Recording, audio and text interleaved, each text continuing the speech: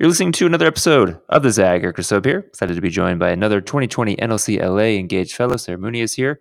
We'll catch up with her, see what she thought of the first Engaged session, see what she's looking forward to as we proceed through the spring. You don't want to miss it, so let's get to it.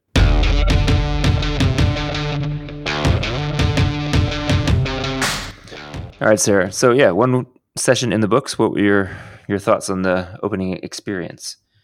Yeah, so hey Eric. The first session was really great. I'm most excited about, I think why all of my friends recommended NLC to me is the people. So we got to connect with some really wonderful, like-minded folks who are working in all kinds of spaces and places across LA, which was really wonderful. And we talked about education, which is my favorite topic. Kind of my career has been focused around education, so it was really great to hear from a parent or former NLC-er herself, and then also someone running for the UTLA president position. So it was exciting. It was challenging. I definitely got a little emotional at some points, but I'm really excited about the work ahead. And it's always fun to be in spaces where you have folks coming at an issue that you're very passionate about. In this case, happens to be schools and education.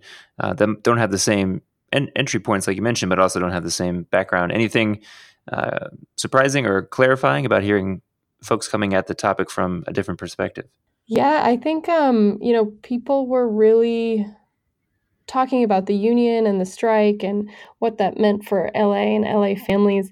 I think folks are really empathetic to both sides, right? And really wanting what's best for students, but also how do we as kind of folks who aren't in the day-to-day conversations, how do we ensure that kind of regular, the regular folks out there in the world can see kind of all the nuances to a labor dispute or um, equity issues within education systems. So I was definitely kind of challenged about how do we really talk about these complex issues in short sound bites that us busy people can pay attention to and fully understand the issue at hand.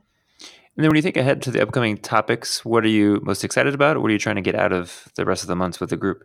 Yeah, I think so we're talking about I don't think it's next week, but the week or the month after we're talking about prison abolition Mm-hmm. and what that means. It's something that really I've heard about, and it seems like a very, very radical idea, right? Like, what is the carceral system, and what does that mean, and what outcomes do we want from putting people behind bars versus giving them job training, for example? But I'm really excited to explore that because it's something I know nothing about.